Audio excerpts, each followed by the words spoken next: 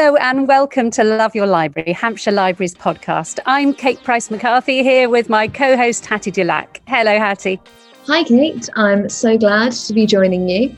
Have you been reading anything exciting recently? Well, I have been reading a bit of a classic lately on BorrowBox, one that puts our hot summer into perspective. I'm going to be talking about it a bit more later on in the podcast, so I won't say anything more now. How about you? Ooh, that sounds thrilling. I can't wait to hear what you have to say about that one. I'm reading a book called Of Women and Salt by Gabriela Garcia. And that is a book about sort of intergenerational family trauma set in Latin America and the States, and kind of focuses on a few different women's lives and families across many different periods of history. So it's really interesting. I think it is a really interesting look at that kind of topic, and the way it's written is really lovely. So I'd really recommend that one. And I'm reading that one on BorrowBox at the moment. So it's probably a good time to say thank you to our supporter BorrowBox, the free library app that allows you to download ebooks and audiobooks straight to your phone or tablet. All you need to use it is your library membership number and PIN. I always like listening to what books you are reading. You always seem to have something completely different that I've never heard of, while everybody else I know seems to be reading the same thing. I need to get involved in more book groups and kind of come into the popular book reading group. But yeah, no, I don't know how I find these things. So moving on to our brilliant guest author for this episode, Mike Gale, whose new book, The Museum of Ordinary People, seems to be flying off the library shelves. So this is one that I did get recommended by you, Kate, and I looked online to see if they had a copy in my local library, and I cannot find it anywhere. It's loaned out in almost all Hampshire libraries at the moment, so it's very popular. Well, at least there's always the option to reserve it. And I would recommend you do. It's such a pleasure to read. If you're not aware of Mike already, he recently became the first male writer ever to win Romantic Fiction's top award. But he doesn't just write about kind of hearts and flowers romance and happy ever after. He's also keen to tackle tough and moving topics too. Yeah, I think I read an article where he was described as a kind of pioneer of like lad lit, and it sounds like he's an author that everyone could read quite happily. Yeah, absolutely. I suppose I'm trying to think of other writers he's been compared with. Nick Hornby, for instance, although I wouldn't say quite exactly that sort of writer, and Tony Parsons, that kind of writer as well. And as you'll hear from the interview, one of the other things that makes him stand out as a romantic fiction writer is he is a writer of colour too. And as he talks about in the interview, that really puts him in a category of his own. And if, like me, you're keen on getting your hands on a copy of the book, just search our online library catalogue or follow the link in our show notes to see where you can find it. Later on in the episode, we'll be talking to Donna, who works in a few libraries in the southeast of Hampshire, including Ferrum Library and Gosport Discovery Centre. She's going to be telling us about one of her recent reading recommendations. It's a book called The Earth Spinner by Anuradha Roy. Not to be confused with the Booker Prize-winning author and one of my favourite ever writers, Arundhati Roy. I'm a big fan of God of Small Things, which I think I'm right in saying, Hattie, is one of your top books of all time. Anuradha Roy isn't an author I've read before, but she was longlisted for the Booker back in 2015, and her latest, The Earth Spinner, came out last year. Yeah, you're right about that one, Kate. The God of Small Things is one of my favourite books ever. But for now, let's turn to Mike Gale and his latest book, The Museum of Ordinary People. And Mike's new book is all about those treasured but valueless objects we keep around us and find so hard to throw away. It's full of hope as well as dealing with the heartbreak of loss.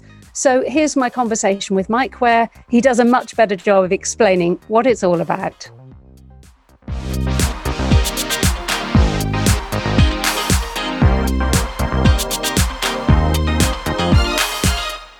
Mike, thank you so much for joining me to talk about your new book, The Museum of Ordinary People. Many congratulations. I really enjoyed reading it. So can you start off by telling us a bit about the story? So The Museum of Ordinary People is about, it's essential. The central character is Jess. She is a receptionist at a big kind of office block and she's a little bit lost. The previous year, she had cleared her mum's house, and she's still reeling a little bit from the loss of her mum. And everything, the story sort of starts when, after clearing her mum's house, she's brought some stuff home, and some of which has sat in the hallway in the kind of the flat that she shares with her boyfriend, and she hasn't done anything with it, and her boyfriend's a little bit afraid to say anything about it.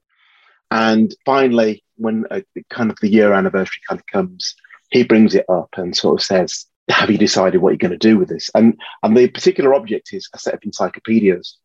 And these encyclopedias mean a lot to Jess. They have no value in themselves, but they mean a lot to Jess emotionally. But really, the reason why they sat in a bag by the front door is because she just doesn't know what to do with them. And she tries to find a home for them and can't, because nobody's interested. They're of no value to them. And not even libraries will take them. And she is just about to get rid of them when a friend of hers tells her, her best friend tells her, about a place called the Museum of Ordinary People. And the Museum of Ordinary People is a museum unlike any other. It's not even a proper museum. It's at the back of a clearance company in Peckham. And she goes to this place and sees the museum and is absolutely bowled away by what she finds, which is lots of items that have been collected together with all attached with labels. So some of the things have been donated, some of the things have just been found, but all of them have this one thing in common, that they all meant something to someone and represented someone who is no longer about or no longer alive. And so she falls in love with this museum and wants to turn it into a proper museum. And really, that's the essence of the story. Absolutely. That's the first time I've ever actually explained it like that. I've been wondering, because it's got so many facets that it's quite a hard book to kind of get a handle on. Not in terms of telling the story, but in terms of telling it succinctly, because it's actually much more than this. But it's hard to say. Well, if that was your first practice run, I think you've done a great job. Yeah, it is lovely the way that does. It reignites these kind of past ambitions and love that Jess has for museums and for the idea of being a curator of a museum. Now, I understand that you tend to start your books with an idea and then kind of work out the best way to explore that idea within a story. So could you tell us a bit more about this initial idea? What was that initial idea and how did the idea come to you? It came, so a friend of mine, he actually works, he and his wife have got this kind of vintage furniture shop. And so he's always on the lookout for vintage furniture. And he was, but he wasn't actually at work at the time. He was just walking on the street and he saw a skip. And, so he's always got to kind of got his eye on the kind of skip and see what's in there. And in the skip so they were clearing out a house, and in the skip were quite clearly bags of things that someone's belongings. So he had a little bit of a rummage, and he found all these kind of letters and postcards and things that had clearly meant something to someone, because they kind of ranged across a number of years. And so these were something that they valued and kept, and yet they'd just been thrown away. And because he'd found them, he sort of felt a sense of responsibility towards them. It's like, well, what do you do? He was kind of thinking to himself, well, I can't leave them there because that feels wrong. But do I take them home? Because I've got no connection to this person either. And it really made me think about that. And the more I kind of told that story to people, the more people came back to me and said that they'd had similar experiences. A friend of my wife, they moved into a brand new house, and they found, when they moved in, they found a suitcase in the loft that belonged to not the previous owner, but a previous owner going back several generations, just full of their belongings and full of their mementos. And again, they didn't know what to do with it, because it felt wrong to put it in a skip, but equally they didn't know what to do with it. And so I kind of understood this. I kind of understood the idea that objects that have no value sort of had an importance irrespective, just because they'd been touched people's lives. And so that was my very beginning. I wanted to kind of look at that. And the title came almost immediately because, you know, when you think of museums, you always think of the great and the good, and you always think of, you know, kings and queens and all the important people. But, you know, well, there isn't a museum for ordinary people, for those things that you know you don't want to throw away, but you can't keep anyway. And so that's how the idea kind of came. And then I thought about Jess and who she was. I knew that she wanted to have some sort of connection to museums, and it just all sort of flourished from there, really, and kind of took on a life of its own. I'm sure anyone reading this book is going to be thinking about what they would donate to the museum. And I reckon personally, I would nominate an old battered rocking horse that used to be in my grandmother's house. My mother used it when she was 3, and then I have memories of using it myself when I was little. And it's now sitting on my landing, getting in the way, taking up far too much space. But you must have thought yourself, what is there that you would? Oh, absolutely. I mean, and again, it's sort of daft things. My parents are sort of, they're not hoarders really, but they do seem to hang on to things. And I came across a pair of Wellington boots, and these wellies must be at least, I mean, I can't remember these wellies not existing. So they are at least, they're coming to half a century old. And I just remember they just seeing them just evoked just memories of my childhood, you know. But for some reason, we just had one pair of wellies, and they were, so if anybody had any kind of welly wearing needs, these were, we just, those were where we went. And, you know, they were used for gardening, they were used for when it was snowing, and, you know, you need to kind of clear the path. And so they were always there. And I just love the fact that they still exist. And it would be a sad day to kind of see them go after all this time. Yeah, it is weird, those things that become symbolic like that. Yeah. Now, as a writer, you are known for tackling tough subjects with, I might say, brilliant storytelling skills. And in fact, you were given an Outstanding Achievement Award last year by the Romantic Novel Awards for just those very strengths. But I have to say, despite knowing all of that, I did find I was completely poleaxed at the start of this book, which I really wasn't expecting, to feel within the first few pages to be so affected by Jess's situation. I think it's a position most of us will face at one point, having to clear out their family home. And I have to say, the kind of straightforward way you wrote about it just dropped me headlong into her experience. And so how on earth do you go about capturing this sort of emotional experience in such a direct way? I think one of the things that I made my mind up a long time ago was that I wasn't going to do, I wasn't going to write in a way that's flowery. I don't do descriptions of clouds or descriptions of trees. I reason that my readers sort of know what trees and clouds look like, and I can't really embellish that. So I like for my characters to sound like real people, and I like for them to talk in a manner that the reader feels that they are listening to a friend tell a story. And because of that, I think you stop thinking about reading that you're reading a book, and you start thinking more that you're listening to a friend. And when you do that, I think you kind of immediately connect with a situation that the people, the characters find themselves in. And that was really important to me. I think there's a place for beautiful sentences and lovely creative, lovely description. But I think sometimes that can kind of get in the way of connecting with your reader and making them feel like this isn't just a character in a book. This is somebody who lives and breathes and could be my next door neighbor, could be my best friend, could be somebody I work with. You really connect with their kind of humanity. And I think that's something that's very important to me. No, that definitely came across. I also found all the details about what goes into curating a museum really illuminating, finding common themes and telling stories within a museum. And so did you have to do much research to get that kind of thing right? I did actually, because I didn't really know anything about museums. And so there's a couple of books that I read about curating. Also, there's a fantastic series on BBC4 about the V&A.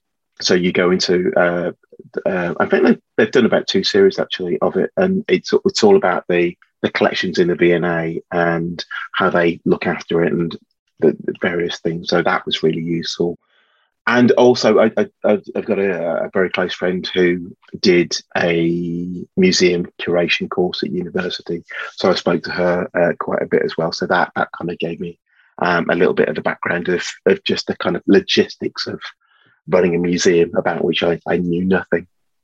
No, it was very interesting. And there's a point where Jess talks about what you choose to have in your home becomes almost a museum of your own history and personality, which I thought was a really interesting idea. And I do think that we use our homes as ways of expressing our identities. So was this like an important theme, the way we tell our stories through everyday objects that mean something to us? Absolutely. And the thing is, we don't feel like we're curating. We just feel like we're buying things that we like. But all of these things are choices, from the food in the fridge to the pictures on the wall. These are things that we've decided about. And so these objects in themselves tell a story about what's important to you, what you like, what you don't like. And so, when Jess goes into her mum's home, so just for the listeners, just so they know, while we get the story of the Museum of Ordinary People, we also get the story of Jess, how she arrived at her mum's home to clear it. And we kind of return to that story throughout the main story. It's sort of weaved in that week that she spends dismantling her mum's home. And so when she approaches different things, everything tells a story. The clothes tell a story. Even the kind of broken ornament in itself tells a story, because it's a story about Jess and her best friend and how they knocked it over and glued it back together again, thinking that her mum hadn't noticed. And so everything tells a story. And so when you do something as heartbreaking as having to clear a parent's home, you are reliving all of those moments that connected to those objects. And you're also thinking about how they came into your life as well, and the person who brought them in and why they brought them in and what those objects mean. So it's quite a heartbreaking thing to do. And I suppose it's one of those things that when I look at my friends, in my 30s, there were few people, there were only a very small, limited number of people who had that experience. And then as we've kind of got older, more and more, and soon we're getting to the stage where it's not uncommon for people of my generation to be clearing out their parents' thing. So it's almost a rite of passage, I suppose. And you feel like once you kind of get to the age of 40 that you're done with rites of passage, until, of course, you kind of tip over to the point where your parents start to pass away, and you realise that actually there are a few more rites of passages that are left ahead. And so it was important to me to kind of detail that. Now, there's a few questions that I wanted to ask about gender and race, but please stop me if you feel I'm going over about which. No, by all means, yeah, go for it, yeah. And also if you're sick and tired of talking about it. But anyway, now I've read before that if you Google Black British male romantic fiction writing, you'll arrive at Mike Gale, because there really is that many other writers who fit that description. So I'm quite interested in the perspective that gives you and your readers. Now, it's difficult because on the one hand, talking about race and racism is obviously incredibly important and is something you've tackled in your previous book. But on the other hand, it's also great to have a main character who's a woman of colour where race isn't the subject of the book. So is this something that's important to you? Absolutely, absolutely, and it's something that's always been important to me. I just think, obviously there is a place for discussions about race, but equally there's a place for discussions by people of colour about things with nothing to do with race. And I think it's really important. It's a 360-degree experience, and white writers and white non-black authors get to write about the whole spectrum of life. And sometimes it feels like black writers can be, well, okay, this is your piece of the pie that you can write about, but the rest is ours. And it's very important to me to actually go, actually, no, I'm going to claim that whole 360 degrees. So I will write about whatever I want to write, and I will stake that claim. And I think it's important because I think it's easy to kind of get pigeonholed. And, I'm part of a thing that's been going on where I've been talking to publishers, and they are desperate to get black writers and people of colour to be writing about crime fiction, romance fiction. And it's important to kind of get that message out that you don't have to be pigeonholed. You can write about your own experience. You can write about fantasy, sci-fi. All the genres are open to you, and don't feel that you have to be channeled in one direction. And so it's important, just the very existence of books like the Museum of Ordinary People. If I can just see one person who read it and just go, oh, right, okay, this has got a character who's a person of colour, and it's not about race, and that's great. It's fantastic. So it is important to me. Yeah. Yeah, I'm kind of guessing that I'm using the word romantic fiction very broadly. The default for characters, certainly main characters, is that they are going to be white. And so I don't know whether would you go as far as it gives you sort of satisfaction to be able to subvert that default? Oh, well, absolutely. For a long time, I didn't talk about race because I was determined not to be pigeonholed. And so My Leisure Girlfriend and Mystic Commitment and Turning 30, the characters, I just talked about the characters and their experiences. I didn't talk about race. And the interesting thing is that people reading them, because I didn't specifically talk about race, people would naturally assume that the characters were white. And I would say, well, why would you do that? You've seen the cover of my picture on the back, and I'm quite clearly black. So why would you assume that they're white? And you just go, because you don't say. And you go, well, hang on a second, right? So in the early days, I used to get compared to Nick Hornby and kind of Bridget Jones and all the rest of it. And you kind of go, well, at what point in a Nick Hornby book, or indeed in Bridget Jones, does any of the characters say, here I am, I'm a white woman doing white things? They don't. They just get on with their lives. And it was really important to, and again, I get people talking to me, especially in the early days, just like go, oh, I didn't realise you were black. And I go, well, I am. And I didn't realise you were white either. So, look at us, we're both surprised. But yes, I just, it does give me a great deal of pleasure to kind of just challenge that idea that if it's not stated, unless it's stated the character is white, I just think, well, actually, no. Am I making life difficult for you? Yes, probably. But it's about making those assumptions. Why are we making those assumptions? And are those assumptions useful and helpful? And I don't think they are. Very good. Yeah, absolutely. Now, of course, obviously, it's also a little less usual to have a man writing fiction about, well, I suppose with the exception of people like Nick Hornby, about feelings and emotions and a bit of romance too, and also to be writing them from a woman's perspective. Did your early career as an agony uncle on a teen magazine help prepare you for this? Or maybe you were drawn to that job in the first place because you've always been interested in ordinary people's day-to-day emotional lives? I think the thing is, as an author, I think it's really important that you've got to be able to write as both genders. You've got to be able to do that. It's a little bit like being a portrait artist, but secretly you can't do noses, and so you just never draw noses. It's bonkers if you can't write a convincing female character as a male, or you can't write a convincing male character as a female. You get what I'm trying to say. Then you're in the wrong job. Our job is to talk about people. If you can't talk about people and do a convincing job of it, you are in the wrong job.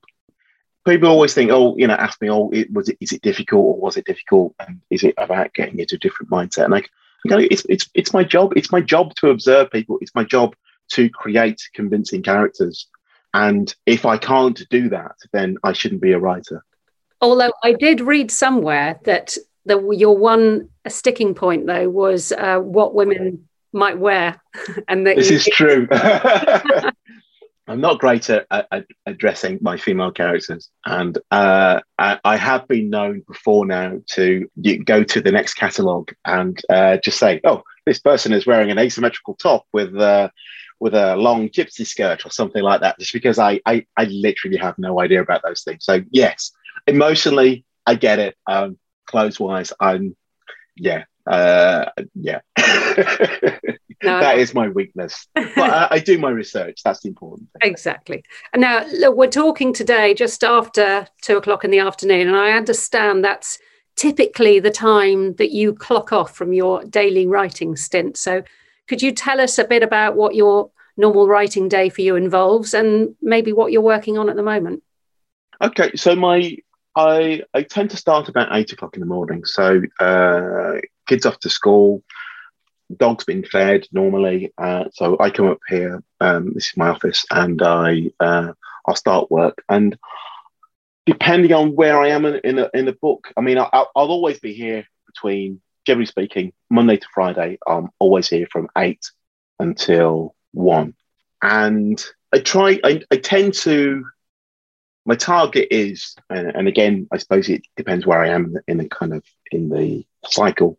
If I'm writing a first draft, my target is writing a chapter. And because I'm very much a planner, so I not only do I know the beginning, middle, and end of my books, but I also know the beginning, middle, and end of every chapter. So generally speaking, I know where I'm going with my chapter. So I'll sit down and I'll do a little plan for how the chapter's going to look or go. And generally speaking, I'll hit the target. Sometimes I don't, but I it's not the end of the world. But generally speaking, I'll make sure I'll get to, I can write a chapter within my kind of daily work target. And then I think after that, I'll walk the dog, have some lunch, walk the dog, and I'll do anything that's not sitting in front of a computer. I was talking to someone yesterday, and sitting down is possibly one of the worst things that you could do for your body, and we're all of us sitting down too much. So I as soon as I finish, I have to go and walk and do something else and try not to sit down, and that's really important to me. But again, my typical day changes, as I said, depending on where I am with the book. So sometimes, the very beginning of the book, I'm planning. So I'm very much a planner. So I plan, as I said, I plan everything, generally speaking. So I might be planning, and if I'm not planning or I've done that planning, I'll start writing and I'll get a first draft down. And then once I've got a first draft down, my wife will read it and she'll come back with lots of suggestions and lots of, she's always the first person who kind of reads my book. And then I'll do a second draft, and then it will go to my agent and editors, and they might have a few notes as well. So I'll take that back, and then there might be a third draft. So it's never just one thing. It all depends on where I am in the cycle. So where am I right now? Right now, I have had one of my best years ever. So I had an idea for a new book. I started, it must be in January. And I wrote an outline for it and planned it all out, sent it to my agent and editor, and they both loved it.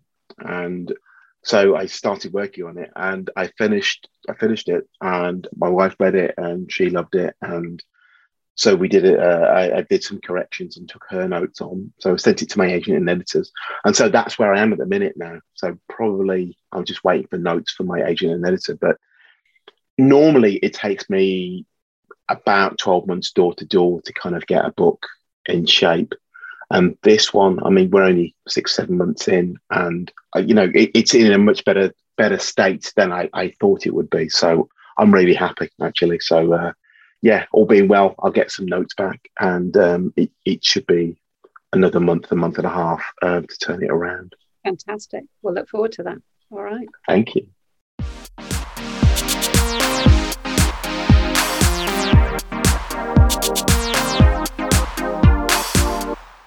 What a pleasure Mike was to chat with. He's such a nice man. I heard him on Radio 4 the other day, and all the listeners were phoning in to say what they'd like to donate to the museum. So what about you, Hattie? Have you thought about what you might send in? That is a very intriguing question, I think, Kate. I am thinking long and hard. I've got a lot of things in my house that is just kind of useless junk, but probably the most useless of all the torn to pieces festival wristbands I used to collect when I went to festivals, and I've kind of graduated from having them on my wrist for years at a time, which I think is actually quite disgusting, but they're now snipped away and kept in a little box somewhere, but they don't really serve any purpose, or I never look at them. They just exist. So that would make a great donation to the Museum of Ordinary People. Perfect. So now it's time to hear from Donna, who works as a library team assistant in a few different library branches in the Fareham and Gosport area. We'll be speaking to her about her recommended read, The Earth Spinner, and chatting about some other books that we've read recently.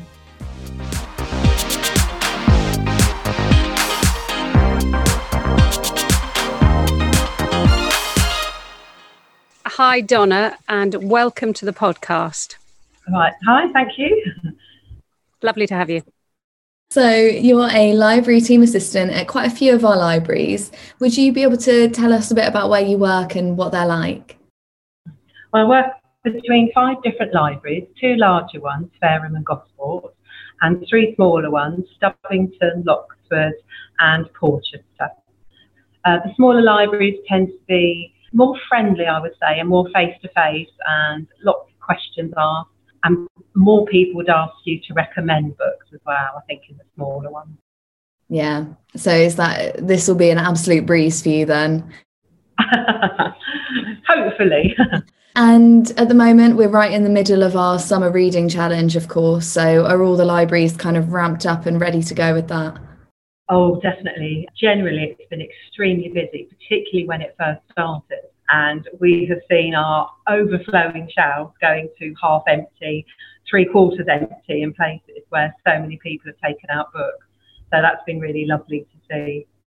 Yeah, I know there's usually really good supplies on BorrowBox of children's books as well. So if anyone is stuck and can't get the book they really want, then definitely worth having a look at the children's shelves on BorrowBox. Definitely. So yes, on to our book recommendations.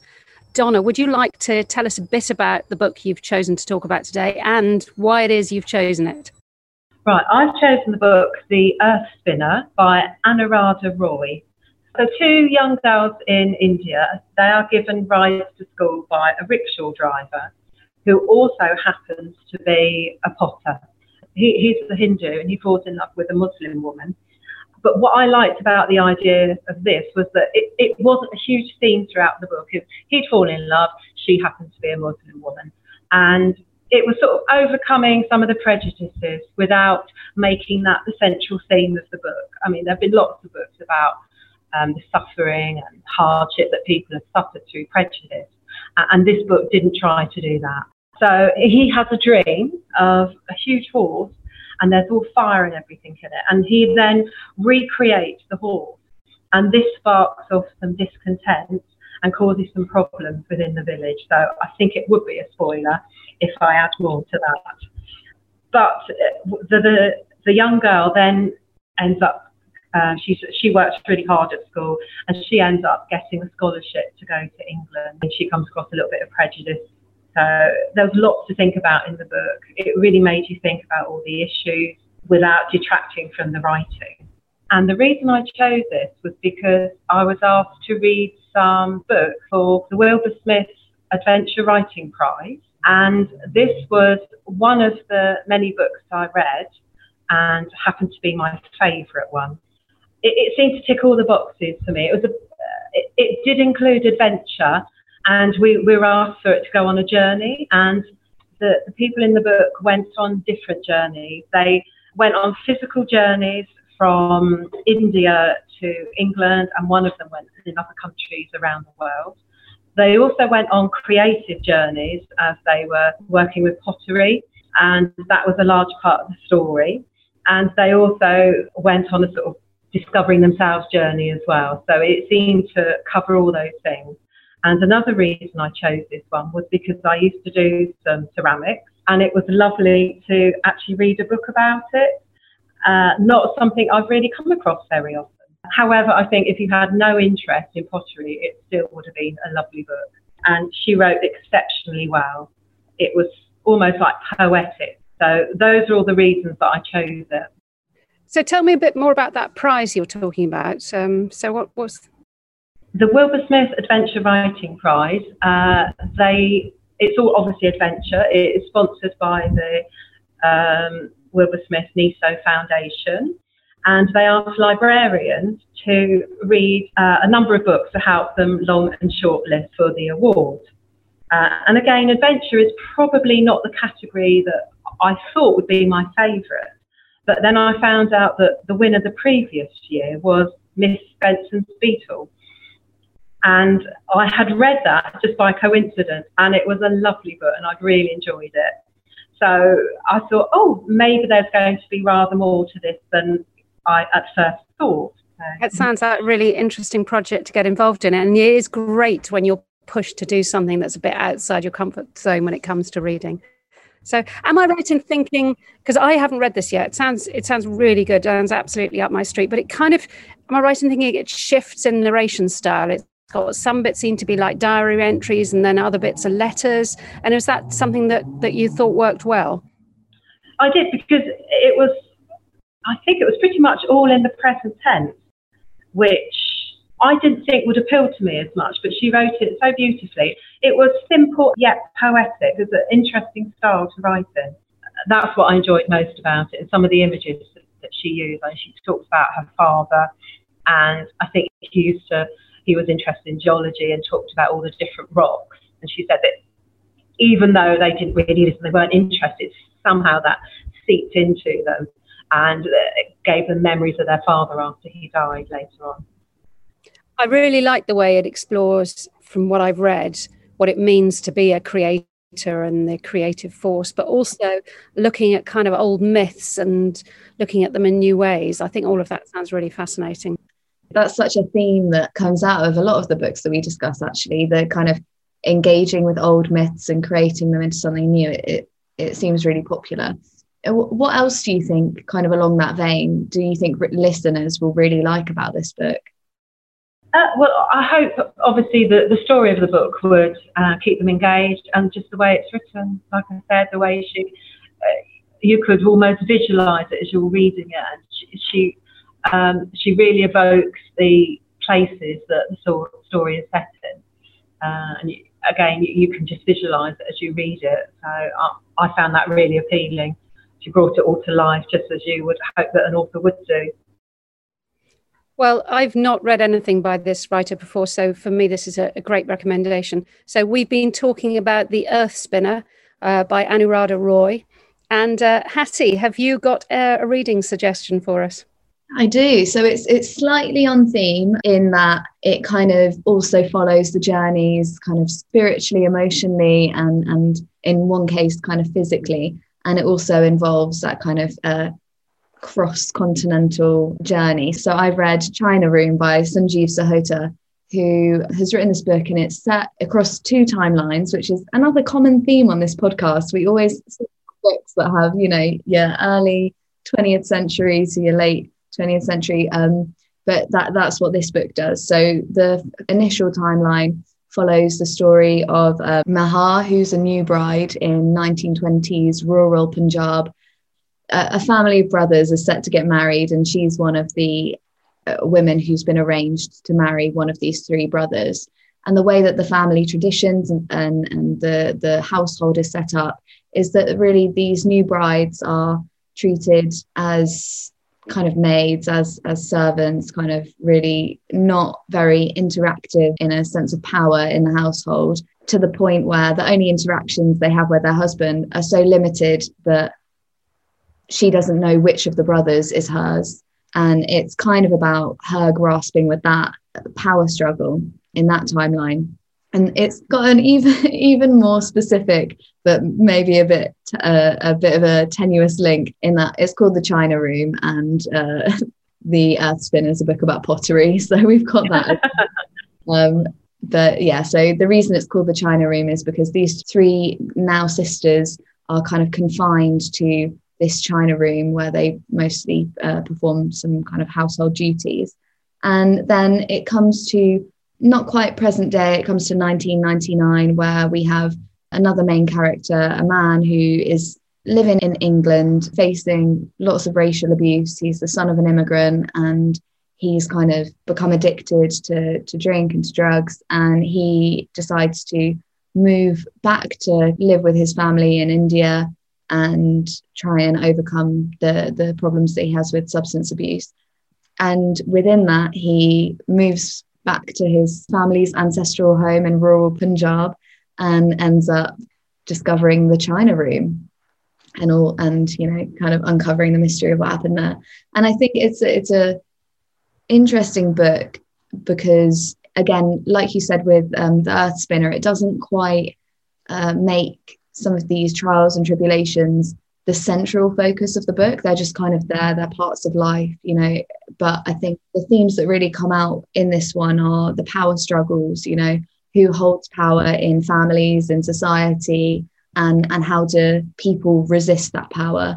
I think that's a really key theme to it as well. And then also that kind of sense of physical memory, you know, with a room that belonged to an old family member, how that connects him to his present in the more modern timeline is a really interesting thing that the book handles quite well, I think. So Sanjeev Sahota, I think he's Booker Prize nominated, potentially shortlisted, but I'll have to fact check that.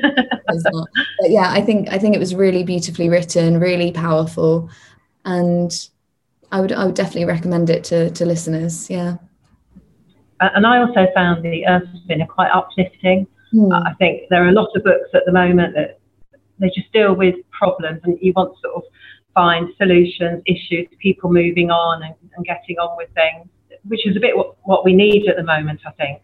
Just that sort of resilience to move on and be positive and, you know, do what you can with the circumstances that you're under at that particular time. I was going to say, I think he's... this is the second. This was shortlisted for Booker, but it's his. He's had another shortlisting. The Runaways was another of his that was shortlisted for the Booker, and I noticed that one of the authors that have been championing him is Camilla Shamsi, who wrote Home Fire, which I really loved. So I would say that is another book I would strongly recommend as well. I think Camilla Shamsi also did a positive review of The Earth Spinner. Oh, small world. Yeah, exactly. Why don't you tell us a little bit about your book recommendation then, Kate? Well, I've decided to talk about a group of 3 books, which I'm afraid aren't really linked to any of the themes from The Earth Spinner. I've recently read The Four Winds by Kristin Hannah, which is all about the exodus from the Dust Bowl states to California in the 1930s Depression. And it follows Elsa and her family, who leave everything behind to make this terrible journey. And then they try, against the odds really, to make a better life for themselves in California. At the time I was reading it, not only did I keep thinking how lucky we are that we are not in that situation that they were in 1930s Dust Bowl, you know, that we can, for the moment, still turn on a tap and get water. But I did keep thinking about Steinbeck's The Grapes of Wrath, which, of course, tells exactly the same sort of story. But Steinbeck was writing in the 1930s at the time it was going on. So immediately I finished the Kristin Hannah book, I moved straight on to the Steinbeck version, which is an absolutely extraordinary written book. I've never read it before. And it's really hard when you read it to realise that it was written 80 years ago. It seems such a kind of modern novel in the style it's written in. It kind of reminded me of Irvine Welsh, the way that people's dialects are reproduced exactly on the page. And it had all this incredibly genuine, specific detail that really made you feel that you could see exactly what was going on in people's lives. And very sadly, the sort of themes it's talking about of these huge forced migrations and this extreme poverty, and about the prejudice these people felt when they got to California, is more relevant than ever today. I said I was going to talk about 3 books, because I'm now fascinated, having read those 2, to go back to the source material for both of these novels, which is a book called Whose Names Are Unknown. And this is a book that was written by a writer called Sonora Babb, who was a woman who worked with these displaced Dust Bowl migrants at the time. And Steinbeck read and used all her notes, I believe without her knowledge, and his version of the story was so successful that any plans they had to publish her book were completely abandoned. And it was 65 years later that her book finally went to print. So I feel now I've got to read that novel. I guess it's never going to be written as well as Steinbeck, but but it's interesting to really go back to that real source material. Have you read any of those books, Donna? No, I've read several Steinbeck ones, but not those particular ones. Yeah. Sounds interesting. I feel like we're also in the middle of a heat wave right now, and I think those kind of stories with like oppressive heat and drought it always ramps up the tension. Yeah, and it's wonderfully told, the Steinbeck version in particular, the huge detail he goes into about the decisions that somebody, when they've got to leave their home suddenly, what do I take with me? And people start thinking, well, what about that vase that our aunt bought for us at that county fair? No, that's ridiculous. Of course I can't bring that. And the children can just bring one toy with them. And how do they choose that? And you know that across the world, people are having to make those sorts of decisions every day, and how they feel a sort of sense of loss of identity as they leave everything behind and just abandon it or burn it or sell it for pennies. Because nobody's going to give them any money for it. It's absolutely an extraordinary story that is so based in people's lived experiences. So before we head off and spend our afternoons in some very deep heat, are there any other books or any other sort of library services that you'd like to give a special mention to, Donna? Books, like I said, I enjoyed Miss Benson's Beetle. The Librarian, of course, had to read that one when I started this job. And that was a pleasant surprise, because I thought it was going to be a lighter book than it was. And it was beautifully written. So that was a lovely book. And The Plant Hunters, which was another one I read. That was by T.G. Mogford. That was another one I read for the Royal Smith Adventure Prize. The Vacation, which surprised me, by John Mars. And that was another interesting one. And finally, another one, Tide by Sarah Freeman. Those are some that I particularly enjoyed. And I nearly talked about The Citadel today, but I thought that was a very well-known book, and I thought people would know that one already. But that's one of my favourites as well. Oh, fantastic. Well, maybe we'll get you back on to talk about that one another time. It's always great to have a mixture of old and new, and I love a short book every so often. It's quite nice to read one that you can get immersed in just for a day or so. Thank you very much for joining us, Donna, and we definitely will really look forward to speaking to you again soon, when we hope to get another selection of some great recommendations. We'll make sure that we put the books that list of books that you recommended into our show notes, so that anyone who wants to look them up has got links. Lovely. Right. Thank you very much for speaking to me.